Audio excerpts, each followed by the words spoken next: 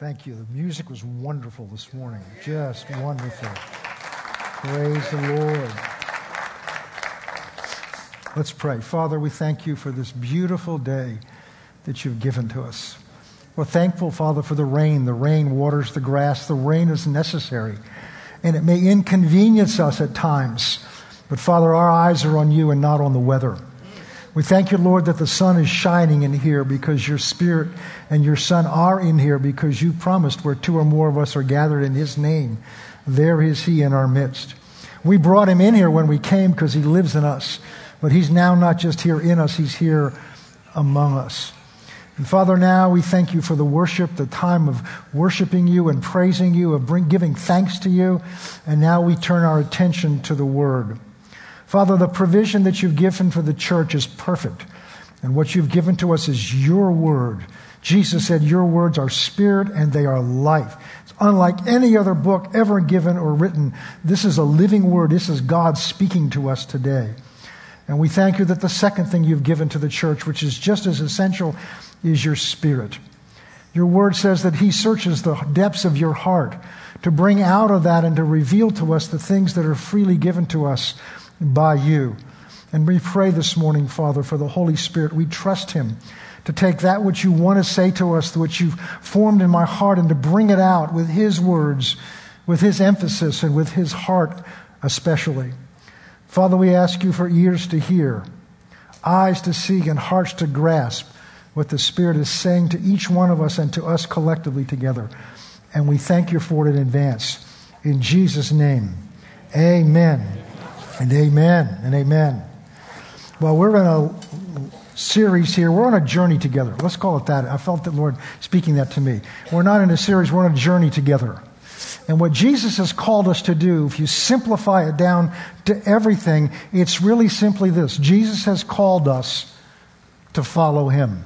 When he called the disciples, he made very clear what he was calling them to do was to simply follow him. And we talked at the very beginning of how simple that sounds and how simple it is, but how complicated it can be to live it out because we are children of God. And like children, we get easily distracted. On the long trips we used to go with our family, are we there yet? When are we going to get there? When can we stop and eat? I got to go to the bathroom. All this stuff. And because we as children of God get so easily distracted, and it's so important, not just to bring us all together, but I believe with all my heart there's a place that God is calling us. And I know it's not just us because I'm hearing this from others. Calling his church to go somewhere. But if he didn't teach us this principle, we'd run off and try to get there. But if we simply follow him, he will get us there. He will get us there. In fact, if you don't follow him, you won't make it. You'll get distracted and pulled off course. And then we saw that when Jesus, they just responded to the call, come follow me. But then we saw that Jesus began to explain to them what was involved. And he said to them, first of all, you have to deny yourself. And we talked about what that means. It doesn't mean you've got to die. It doesn't mean that you've got to cease existing, lose your personality. It means you deny yourself the right to relate to people, yourself, to God, and to the world as if you were separate from him. That our relationship with everything is only in him and through him. And Jesus uses the example of, he said, I'm the vine and you're the branches. And we saw that branches have no relationship with each other outside of the vine. That is the connection that they have together. And that's the connection that we have with one another. And then we began to talk about what we're focusing on now. Jesus said in order to do that, you also have to take up your cross. And we're focusing on the fact that the cross we're to take up is our cross. That means there's a cross that each one of us is assigned to. And it's similar to what Jesus took. It may be that there are people in the world today, than there have been, that have had to actually be executed and martyred to follow him. But majority of us are not going to be martyred physically for that. But there are many other ways that we have to take up our cross and to go through. And the idea we have to keep coming back to is these are not things in and of themselves we are to do. These are the consequence of following him. Because to follow him, we have to be willing to go where he went and do what he did. And where he went cost him his life. And the first thing we looked at what it means to bear our cross is to suffer persecution. And we'll talk more about that as we get into next year, I'm sure. Jesus was persecuted because he came to speak for God the Father and speak truth. And people, we're going to look a little bit at this morning, people, by and large, they don't want to know the truth. He used the image of light. People want to stay in the darkness because the light reveals the truth.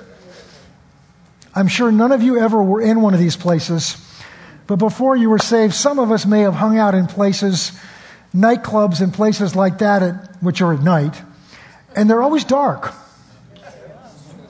They don't have floodlights going on. People want to hide in there from other people and from themselves, and that's what darkness does. And Jesus came to dispel the darkness, and so people that did not want to walk in truth hated him. Well, if they hated him, he said, they're going to hate you if you follow me and you identify with me. And then we began to talk about taking up our cross has to do with our relationship with each other. And that it's more than just getting along. I mean, so many Christians have trouble getting along with other Christians. That's kindergarten stuff in the body of Christ. We're called to more than get along. We saw that we are called to forgive. And forgiveness involves taking what you've done wrong to me, and instead of getting back at you for what you've done wrong, I let it go. I take the hurt on me so you can be free of the guilt. And we saw that's what Jesus did. He took the pain and the penalty for what we did wrong against God the Father, and he bore it on himself so that we might be free. That's really the heart of forgiveness, and we spent quite a bit of time on that. And then we began to look at it means, a second thing that it means that we have to govern our lives by how our lives impact and affect other people. Because the tendency of human nature is, well, I've got rights, I'm going to exercise my rights, and if it causes a problem for you, that's your problem, that's not mine. But that's not walking in love, the love that God has with us. Jesus governed his life by how it would impact us, and we spent time in Philippians chapter 2, starting in verse 5, which says, have this mind in you, which also was in Christ Jesus, who gave up all his privileges and rights so that he might come here and take on us, on himself, and die in our place. So we saw that to govern my life means I may have certain freedoms that I think I can exercise, but how is it going to impact you? Begin to govern my life and how I talk and how I act, because we affect each other. God made it that way. And we'll look at that further down the road. That's why Proverbs talks so much about the attitudes we have, because they're contagious.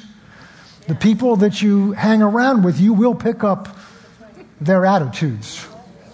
And Proverbs was written, much of it to sons of Solomon, talking about, be careful who you hang out with, my sons, because you will adopt their attitude, because attitudes are contagious. So if you want to know where you're headed, look at the people you hang out with, because most likely that's where you're headed. And then we began to look at a third thing last week. Well, we're in that, excuse me. The third thing was taking up my cross involves bearing one another's burdens. And we looked in Galatians chapter 6, which says, those of you who are strong in faith should bear the struggles of those who are weak. And we saw that we have a responsibility to one another because we're all part of the same body. We have a responsibility not just care for each other from a distance, to be actively involved in that caring for one another, because just as your body does that, you stub your toe in the middle of the night and all of your body wakes up and goes on alert to take care of that toe that just got injured. Why? Because it's your toe that got injured. So the Bible says that if one of us is blessed, we've all been blessed. If one of us is hurting, we're all hurting because we're one body. And yet the reality is that in a church like this, and most churches today on Sunday morning or Saturday night or whenever they met, most of churches, it's a bunch of individuals that come in, smile at each other, love on each other, and then a bunch of individuals go back out the door. And Jesus said the world's going to know what I'm like by the way you relate to one another and care for one another. God doesn't just get along with us. God gave everything for us. And we ended by looking at the story of the Good Samaritan. And the Good Samaritan story is, of course, there's the two religious leaders come to Jesus, or the lawyer. This gentleman comes to Jesus and gets into this debate with him, and then he says, what do I have to do to go to heaven? And Jesus said, keep the commandments. He said, the greatest commandment is to love the Lord your God with all your heart, with all your mind, with all your strength. And the second is like it, to love your neighbors yourself. And the lawyer, just thinking the way lawyers would do, looking for the loophole, says, well, who's my neighbor? And it says, seeking to justify himself. Basically, he was trying to find, what is the border of my responsibility as a member of the family of God? What are the limits of my responsibility? And Jesus tells this cute story we all know is the story of the Good Samaritan. The two religious leaders who ought to know better go down the street. There's a guy that's been injured. He's laying on the other side, curb on the other side of the road. He's bleeding. He's knocked out. And they take a look at him and they cross the road to avoid him, because in their mind, that's not their responsibility. But a Samaritan comes along. And a Samaritan was hated by the Jews. A Samaritan comes along and he sees this man's need and he's moved with compassion, and he goes and he takes whatever he has and binds his wounds up. He uses his first aid kit to minister to him. Then he carries him to the latest Holiday Inn and he rents a room for him and he takes care of him, and then he tells the innkeeper, here's my American Express card. Until I come back, whatever he needs, you charge it to my account. And then Jesus said to the lawyer, which one of those three was a neighbor to him? And the lawyer has to answer the only obvious answer, he who showed mercy. And so we ended at that. So we have a responsibility to go further. And what happens is we're looking for, what's this going to cost me? And I got to tell you, I'm preaching to me this morning because I'm not comfortable with this, but it's the Word. So I'm going to talk to you out of me right now this morning. Because maybe it's the lawyer in me. I want to know, what's it going to cost? Can I afford the time to do this? What about my schedule? Can I take this interruption? A lot of what Jesus did, the stories we have, were interruptions in his schedule. Lafayette Scales, a number of years ago, did an amazing series on, Are You Willing to Be Interrupted? And some of what we're going to talk about, he actually got into. But let's go to Matthew chapter 25. We're going to use one more example here, and then we're going to go on to the fourth way that we're to take up our cross in our relationships. Matthew 25. It was here this morning. Matthew 25 is near the end of Jesus' life, and he's beginning to address things, to talk to people about being ready. And he addresses some of these things to the religious leaders. And I've got to be, well, I always want to be honest with you. When people say, I'm going to be honest with you, that makes me wonder, does that mean when you don't say that?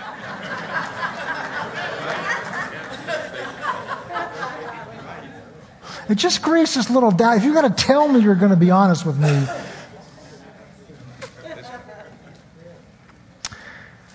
Matthew 25, verse 31.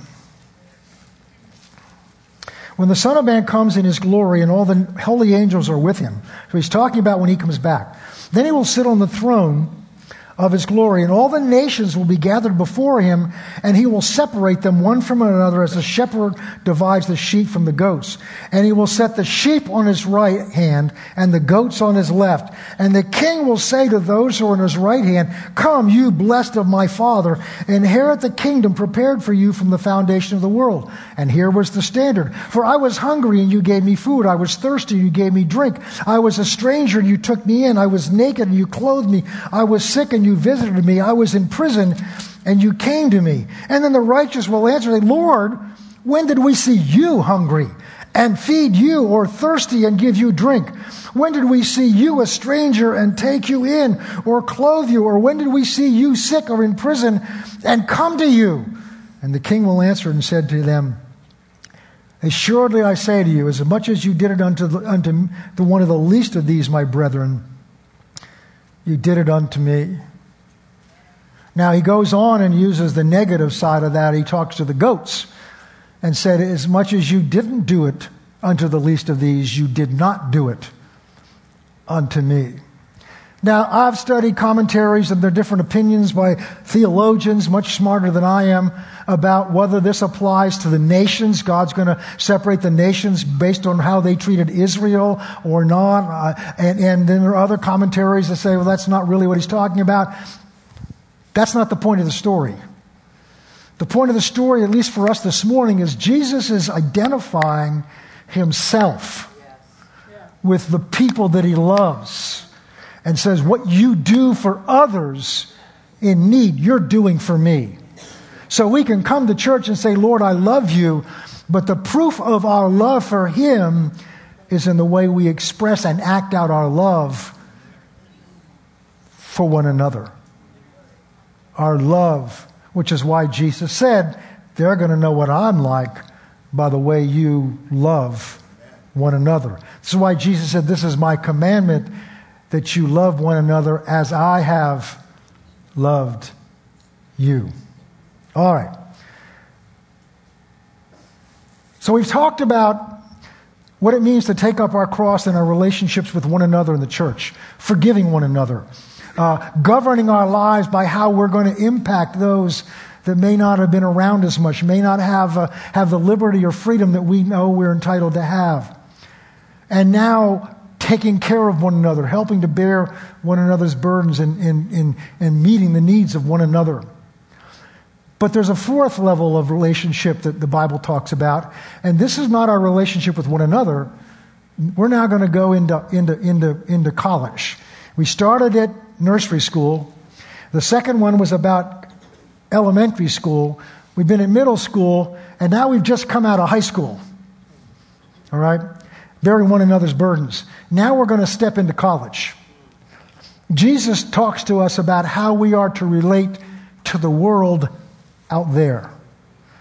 And what do I mean by the world? I mean people out there that don't have the same regard for the word that we have, that have talk in ways that live by standards that disregard the world. And 20 years ago, that may be hard to discern what today it's not hard to discern those who are of the world and those who aren't. The problem is it's creeping into the church, and in that way it can be hard to discern. So by the world, I'm referring to unbelievers, sinners, those whose lifestyles or beliefs are contrary to the world and contrary to what we would hold dear. And here's a foundation for understanding that. By the way, this is all in my notes. You can get those, you can download those. Because I'm in Christ, now listen carefully, this is so important. Because I am in Christ, not only is my relationship with you through him, but our relationship with the world is only through him. The world, we can only relate to unbelievers and the world only through him. Why? Because we're in Christ.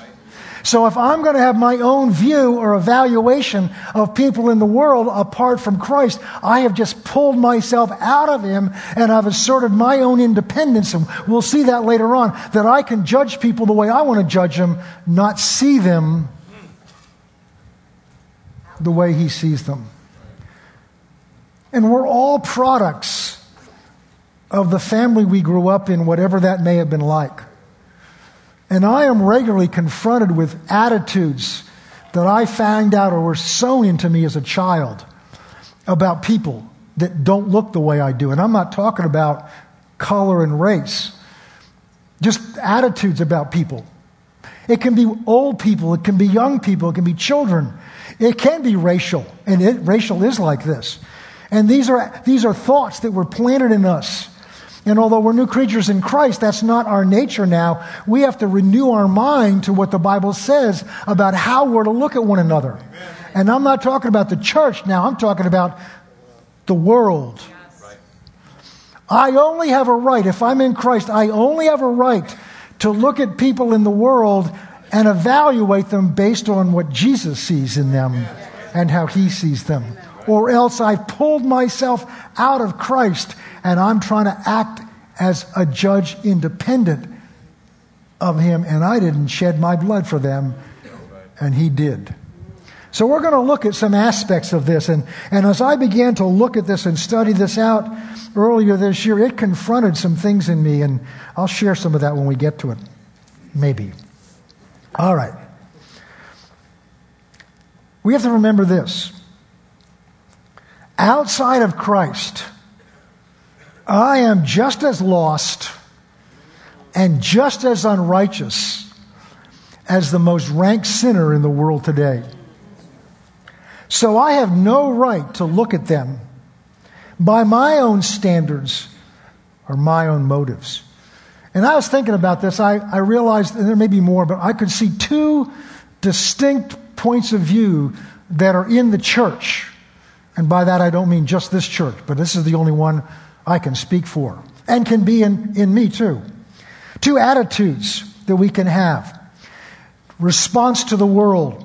And the first response is we can withdraw from the world. This was the basis of monasticism. And the idea was this: the world's dirty, it's full of sin, it's actually full of sinners. Amazing that. And if I get around them, they may contaminate me. So I better withdraw from the world, and I better stay among these nice, clean Christians who have trouble loving one another and forgiving one another and have things held up in their... No, excuse me. Just lovely, wonderful Christians. It's so wonderful to be around. And if I'm in the world, if I'm out engaging in the world, it might ruin my testimony. If I'm out there engaging in the world and interacting with the world, then and actually the reality is it threatens us. We're not secure enough in who we are in Christians that we think by being out among sinners that it might pull us away. I remember when I was in Bible school, for the first, I don't know how many months, I didn't work. We had sold our house and I had inherited a little bit of money, so I didn't have to work, but as it turned out, it would have been smarter because I blew through all that money. And so I came to the end and run out, and I really need to get a job, and I'm thinking about, okay, I could try to go to get a job. In fact, I'd been given the name of a lawyer in Tulsa that maybe I could go get a job from. But I had this thought in my mind: well, if I go back into the law office, I may get pulled out of this call to the ministry. So I went to see one of the head of counseling who had been a surgeon and had left his medical practice to go to Bible school and was now in ministry as a counselor at Kenneth Hagin Ministries. And I went to talk to him. And it's amazing sometimes when you go to counsel, it just cuts right through. And he said, John, let me tell you this. If going to work in a law firm for a while will pull you out of the call into ministry, you're not called. I said, oh, that's pretty obvious. And so, why was my point? Let's vote on it. Let's see. What do you want my point to be? I didn't what? You needed a job. I needed a job. Yeah, thank you. What? I'll go back to my notes. I can't hear you.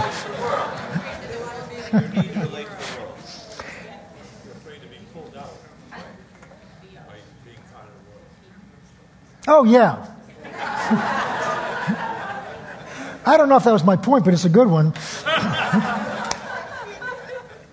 Oh, I was afraid that by being around other lawyers again, I'd be drawn back out of what God has called me into.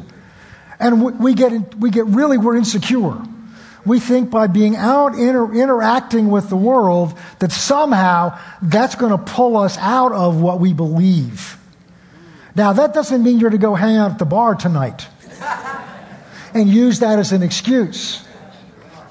Paul said, I've learned to become all things to all men, that I might win some to Christ. And I've had people say, well, Pastor, I'm going to go out and I'm going to win them. I'm going to go hang out at the bar. The problem is they'll probably influence you more than you'll influence them. So I'm talking about using wisdom. I'm talking about the people that are in your world right now. Because we'll go to work when we work among, as most of us do, I don't, among sinners. At least I don't think I do. No. And we don't want to, we kind of want to, even on the job, we want to stay away from them. So we want to maybe read our Bible at lunch and we want to just, I don't want to, but we're to interact with them. That's why we're here. But we've had to face what the reservation is. Well, somehow it's going to get off on me. Somehow it's going to affect me. Or more than that, it just makes me uncomfortable. And if we've got time, I'm going to show you a video at the end of this message that may make you uncomfortable. Oh boy, Lord. I've got to be careful I don't get off on this. There is nothing in the Bible that tells us that as Christians, we have a right to be comfortable. In fact, as I read it, it's just the opposite. And if comfort is your goal, or even a reservation you have that I'm going to be uncomfortable, then you need to get saved. You need to wake up and realize we're being deceived. The church has been lulled into this misunderstanding. We've adopted the goals of the world, that we have a right to be happy and we have a right to be comfortable. We cannot do what we're called to do here if we're going to be comfortable and we're going to be happy. That doesn't mean you'll be unhappy. But if that's your goal, God can't use you very much. Because all you're going to do is hang out with people like you that make you happy. And they don't need you. It's those that are unhappy, those that are in uncomfortable places that need us. Woo! That's good preaching. So that's the first error. And so, people thinking they're being more devout will withdraw from the world and hang out in monasteries, and maybe God calls some people to do that. But Martin Luther had to come, John, be careful you don't get off. Martin Luther had God to deal with him about that. You're shutting up this revelation I've given you about grace, and you're keeping it to yourself in the monastery. You've got to take it out where it may cost you your life. And almost did. So that's the first one. The second one gets even closer to home. The second error of why we have trouble relating to the world is we live in judgment of the world. We think we're better than they are because we've seen the truth and they don't see it. So there's two things we're going to look at. First is pride. Let's go to 1 Peter chapter 2.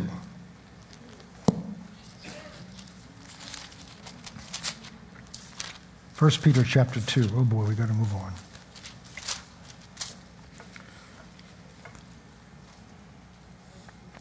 Very well-known verse. Well, let's go down to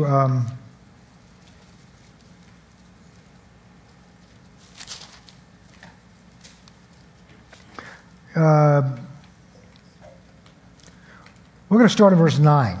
But I'll tell you what goes on before. I'm just trying to save some time here. He's just talked about a prophecy in the Old Testament about that the Messiah, when he comes, is going to be a rock. And that rock to some will be the cornerstone of their life. They'll build your life on that rock. That's obviously referring to Christ. To others, he will be a stumbling block. And he's basically saying he's going to cause a division. Those that will accept him and submit their lives to him, he will become the foundation on which their lives are built. Those that will not accept him and reject him, he becomes the stumbling block. And then he talks about us. We're going to verse 9. But you are a chosen generation, a royal priesthood, a holy nation, a special people. Yes. Now, some translations say you are a peculiar people. He doesn't mean weird, it means special. Now, so we can get the attitude, whoa, yeah, I'm a chosen generation. I'm a royal priesthood, holy nation. We're his own special people. And we are. But the verse goes on. Why? So that we proclaim the praises of him who called us. We didn't call him. We didn't knock on his door and say, woo, I am special, I am royal, I am holy, you need to let me in. No. He called us out of the same darkness they're in. So the only reason we're here today is because he called us out of that darkness.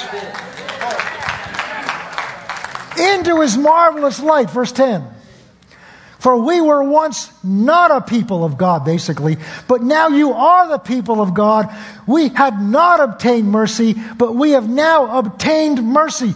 The only difference between us in here and the world out there is we have received the mercy that has also been given to them. And it wasn't because we're so smart.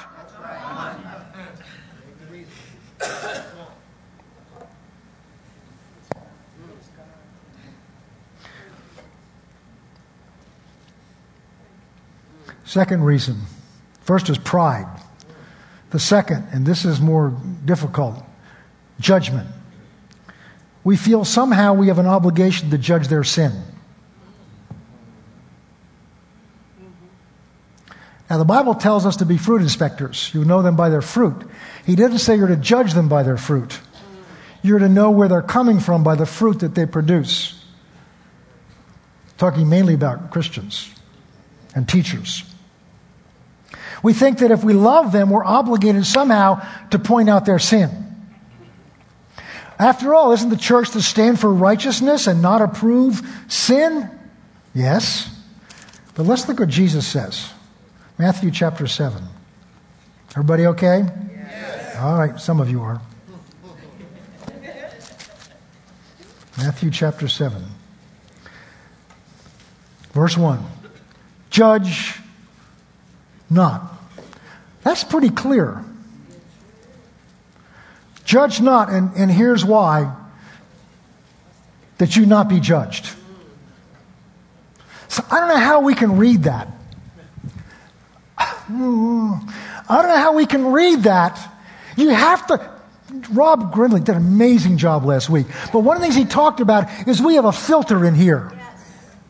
And we only let in the word we hear that we're willing to try, that we're willing to do, that we think we can process. How can we not get this simple thing? Judge not so that you're not judged. He was reading one last week. I understand saying, if we don't forgive each other, he won't forgive us. Duh. How does that not get through? I don't know about you, but I need to be forgiven. I can't afford, if God's word's true, and it is, I can't afford to not forgive you because his word says, the same word that says, if I put my faith in Christ, I'll be saved. That same word says, if I don't forgive you, I won't be forgiven. The same word says, if I judge you, I'll be judged. Getting quiet in this Presbyterian church. Verse 2. Oh, here you go. For what judgment you judge, you'll be judged. We choose the standard that God's going to use to judge us. We choose it. So when you stand before God, God, that's awful harsh. No, I just use your standard.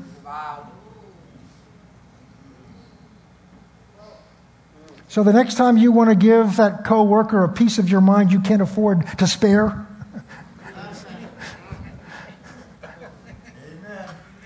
and with the measure you use, it'll be measured back to you. Keep going. Here we go. Why do you look at the speck that's in your brother's eye? That's the little piece. But don't consider the plank that's in yours. I was meditating on this years ago, and it suddenly dawned on me. There's a connection between the speck, which is a splinter, and the plank. It's this. They're both a piece of wood. So what allows me to see that little sliver of wood in your eye is this big piece of wood that I'm looking through to see you. The reason I can recognize wood in your eye is my eye's full of it. I'm going to say that over here because we need to hear that again. The reason I can see what's wrong with you is because I'm looking at what's wrong with me. That's why I can identify it in you. We're going to go on and see. That's why I want to have it judged in you, because it takes the attention off of moi. Verse 4. Or how can you say to your brother, let me remove the speck from your eye, and look, there's a plank in your own? Kind of like going to the eye doctor. A number of years ago, I had this irritation in my eye, so I went to the eye doctor, and he said, you got a cat hair in there. I said, oh, really? I said, and tell me how it's getting out. He said, well, I'm going to lift your eyelid and pull it out. I said, oh, you really think you are? He said, no, I'll numb you. And he did. But imagine if he went to do that. And he's looking out, and all his hair is hanging out of his eyes. He's trying to look through it to find that little cat hair in my eye. That's what we do. We think we're qualified to judge them because of what we see so clearly. But the reason we see it so clearly is because it's in us. Oh, praise God. This is so wonderful to hear, Pastor. Just keep it going. Verse 6. I didn't write this. Verse 6. Do we have verse 6? Oh, is this verse 5? Okay. Yeah, that's fine. Okay. Because he changes subjects in verse 6. That's right. That's right. They're right. Okay. Now, I'm going to read you some quotes out of a book that's been affecting my life. The Bible, obviously, has been a big book. This is a book written by Dietrich Bonhoeffer back in the 40s called The Cost of Discipleship. It is not light reading, but it's changing my life. And there's a section in there where he talks about how the church is to relate to the world. And I was reading through this again yesterday. He says it so much better than I could ever say it. Now, this is a little bit of a long quote. It's in the notes. If you want to see this, it's also in the book. This is quoting Dietrich Bonhoeffer, who, by the way, lived what he preached because he was martyred. He was martyred. He was executed in one of the Nazi prison camps just days before they were liberated. And if I remember the story correctly, he lived what he preached in front of those guards to the point that they were weeping when they had to hang him. And that's having an impact on the world around you.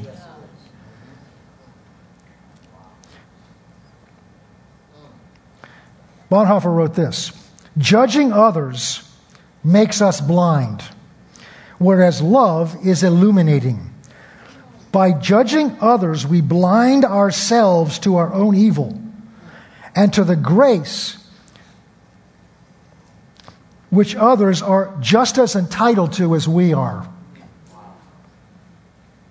But in the love of Christ, we know all about everything conceivable, sin and guilt, for we know how Jesus suffered and how all men have been forgiven at the foot of the cross. We forget that. All have been forgiven at the foot of the cross. Christian love sees his fellow man under the cross and therefore sees him with clarity. If when we judge others, our real motive was to destroy evil, we should look for the evil where it's certain to be found, and that's in our own hearts. If we're really concerned about sin and we see it in other people, we should look first of it all in our own hearts. That's what he's saying there. But if we're to look out for evil in order to escape the punishment for our sins, but if we're to look out for evil in others, our real motive is obviously to justify ourselves. For we are seeking to escape punishment from our own sins by passing judgment on others. And we're assuming by implication that the Word of God, listen to this one, and we're assuming by implication that the Word of God applies to us in one way and to them in another way. This is highly dangerous and misleading, for we are trying to claim for ourselves a special privilege which we deny to others. But Christ's disciples have no rights of their own or standards of right and wrong which they could enforce on other people. Listen to that. We have no rights, no standard of right and wrong that's ours with which to judge other people. It's not our standard. We have received nothing but Christ's fellowship, his relationship. Therefore, the disciple is not to sit in judgment over his fellow man Because when he does, he has usurped God's jurisdiction. James talks about that. He says, when you judge others, you put yourself in the place of the lawgiver, God. Getting very quiet in here. So what do we need to look at? That's what we not do. Let's go to Romans chapter 5.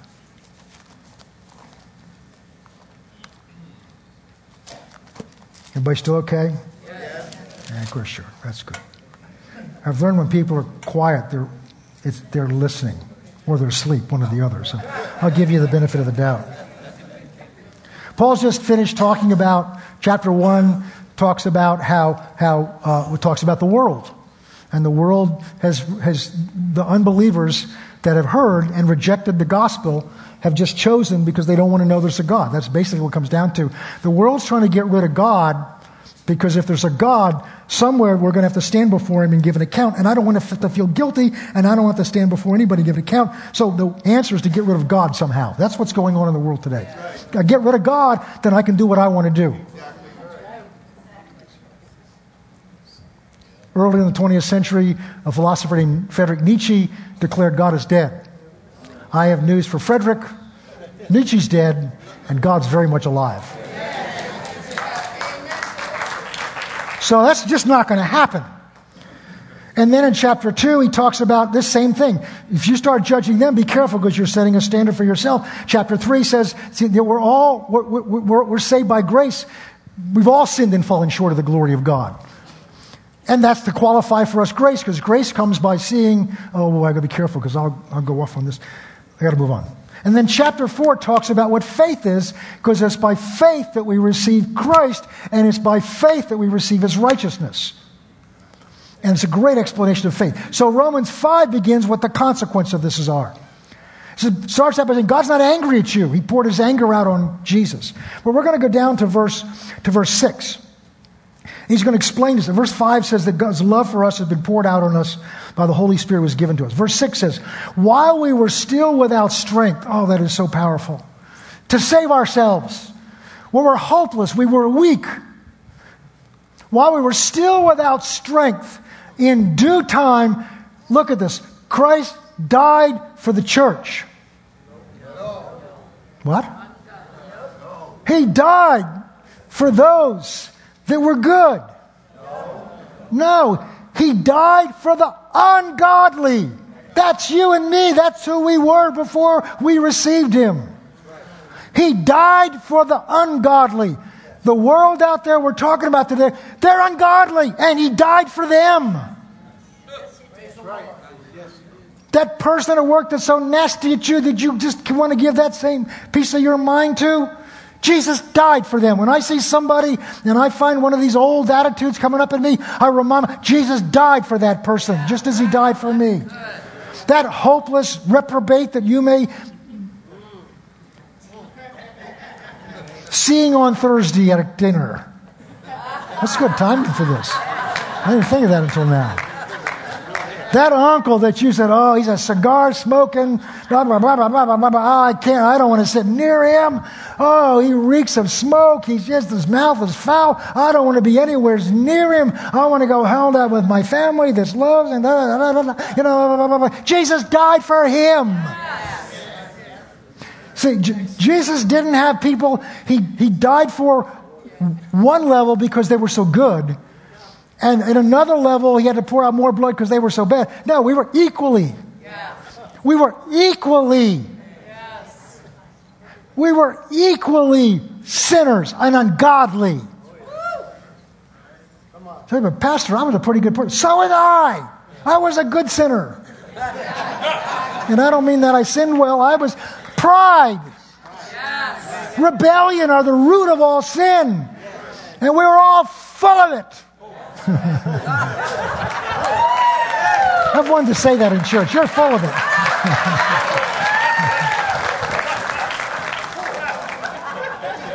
Oh boy.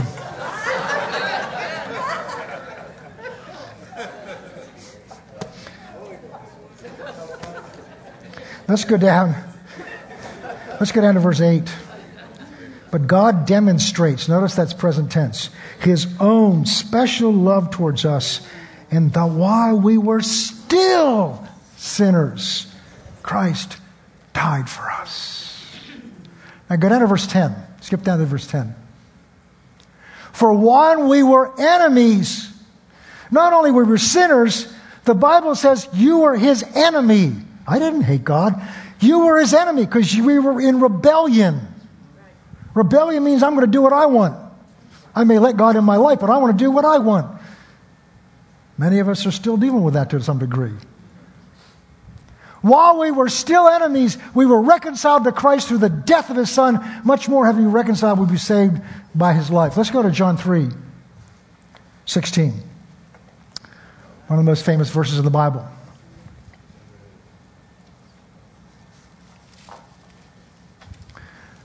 For God so loved the church that he gave his only begotten Son, that whoever... But that's the attitude we have. I'm God's child. I'm God's son. You're my brothers and sisters. I'm God's son. So I'm special. And I am. You're special.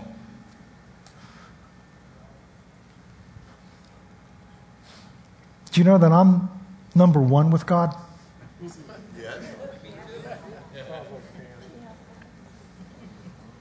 How can you say that? Because I'm in Christ.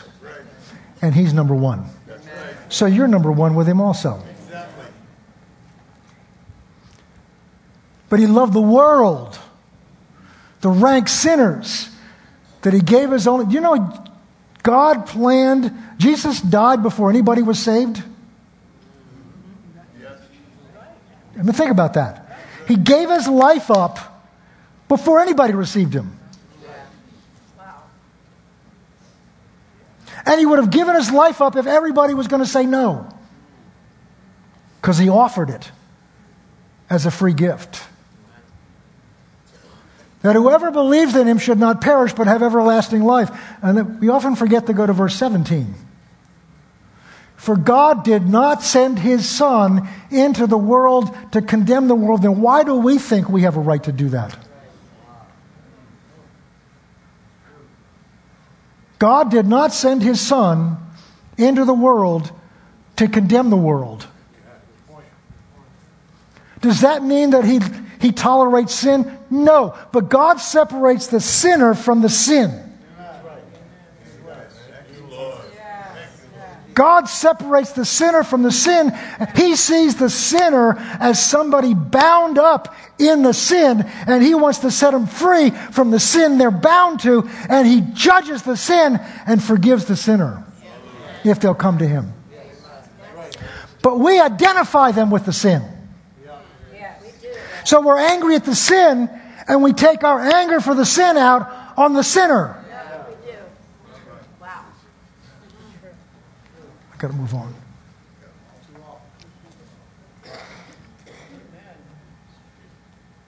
Now, how are we to relate to the world?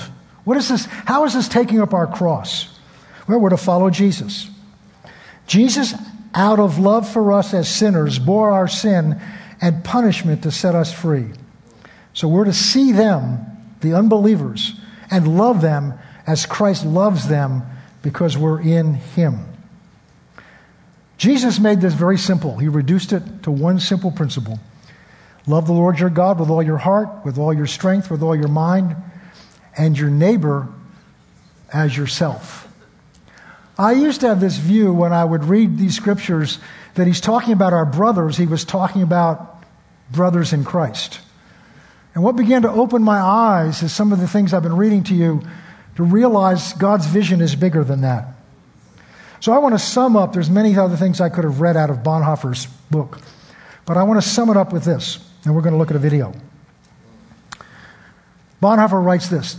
To sum up, it's clear from the foregoing that the disciple has no special privilege or power of his own in his relationship with others.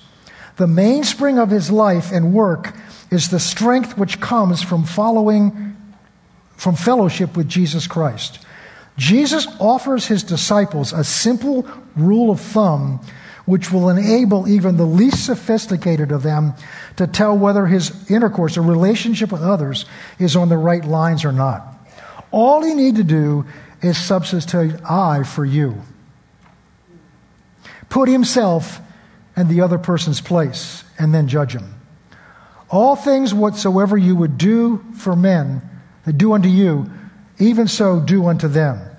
For this is the law and the prophets. The moment he does that, the disciple forfeits all advantage over other men and can no longer excuse himself what he condemns in others.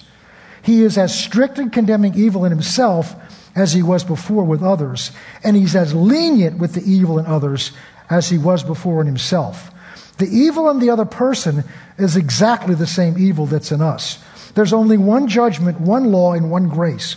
Henceforth, a disciple will look upon other men as forgiven sinners who owe their lives to the love of God. That opened my eyes. They're all forgiven. But they have to receive it in Christ. Jesus didn't die on the cross and hold back the blood until somebody decided to come to him, and then he poured out the mercy on him. He poured it out on everybody on that cross 2,000 years ago. He paid for the 2 Corinthians 5:21 says he became sin. He didn't take your sins and my sins. He took sin itself upon himself, and he bore the penalty for sin itself on himself. So the price has been paid for everybody. The sin that sends people that sends people to hell is the rejection of that free gift of his Son. Because we look more at John 3:17, it says that what condemns them isn't Christ, they condemn themselves by rejecting that gift.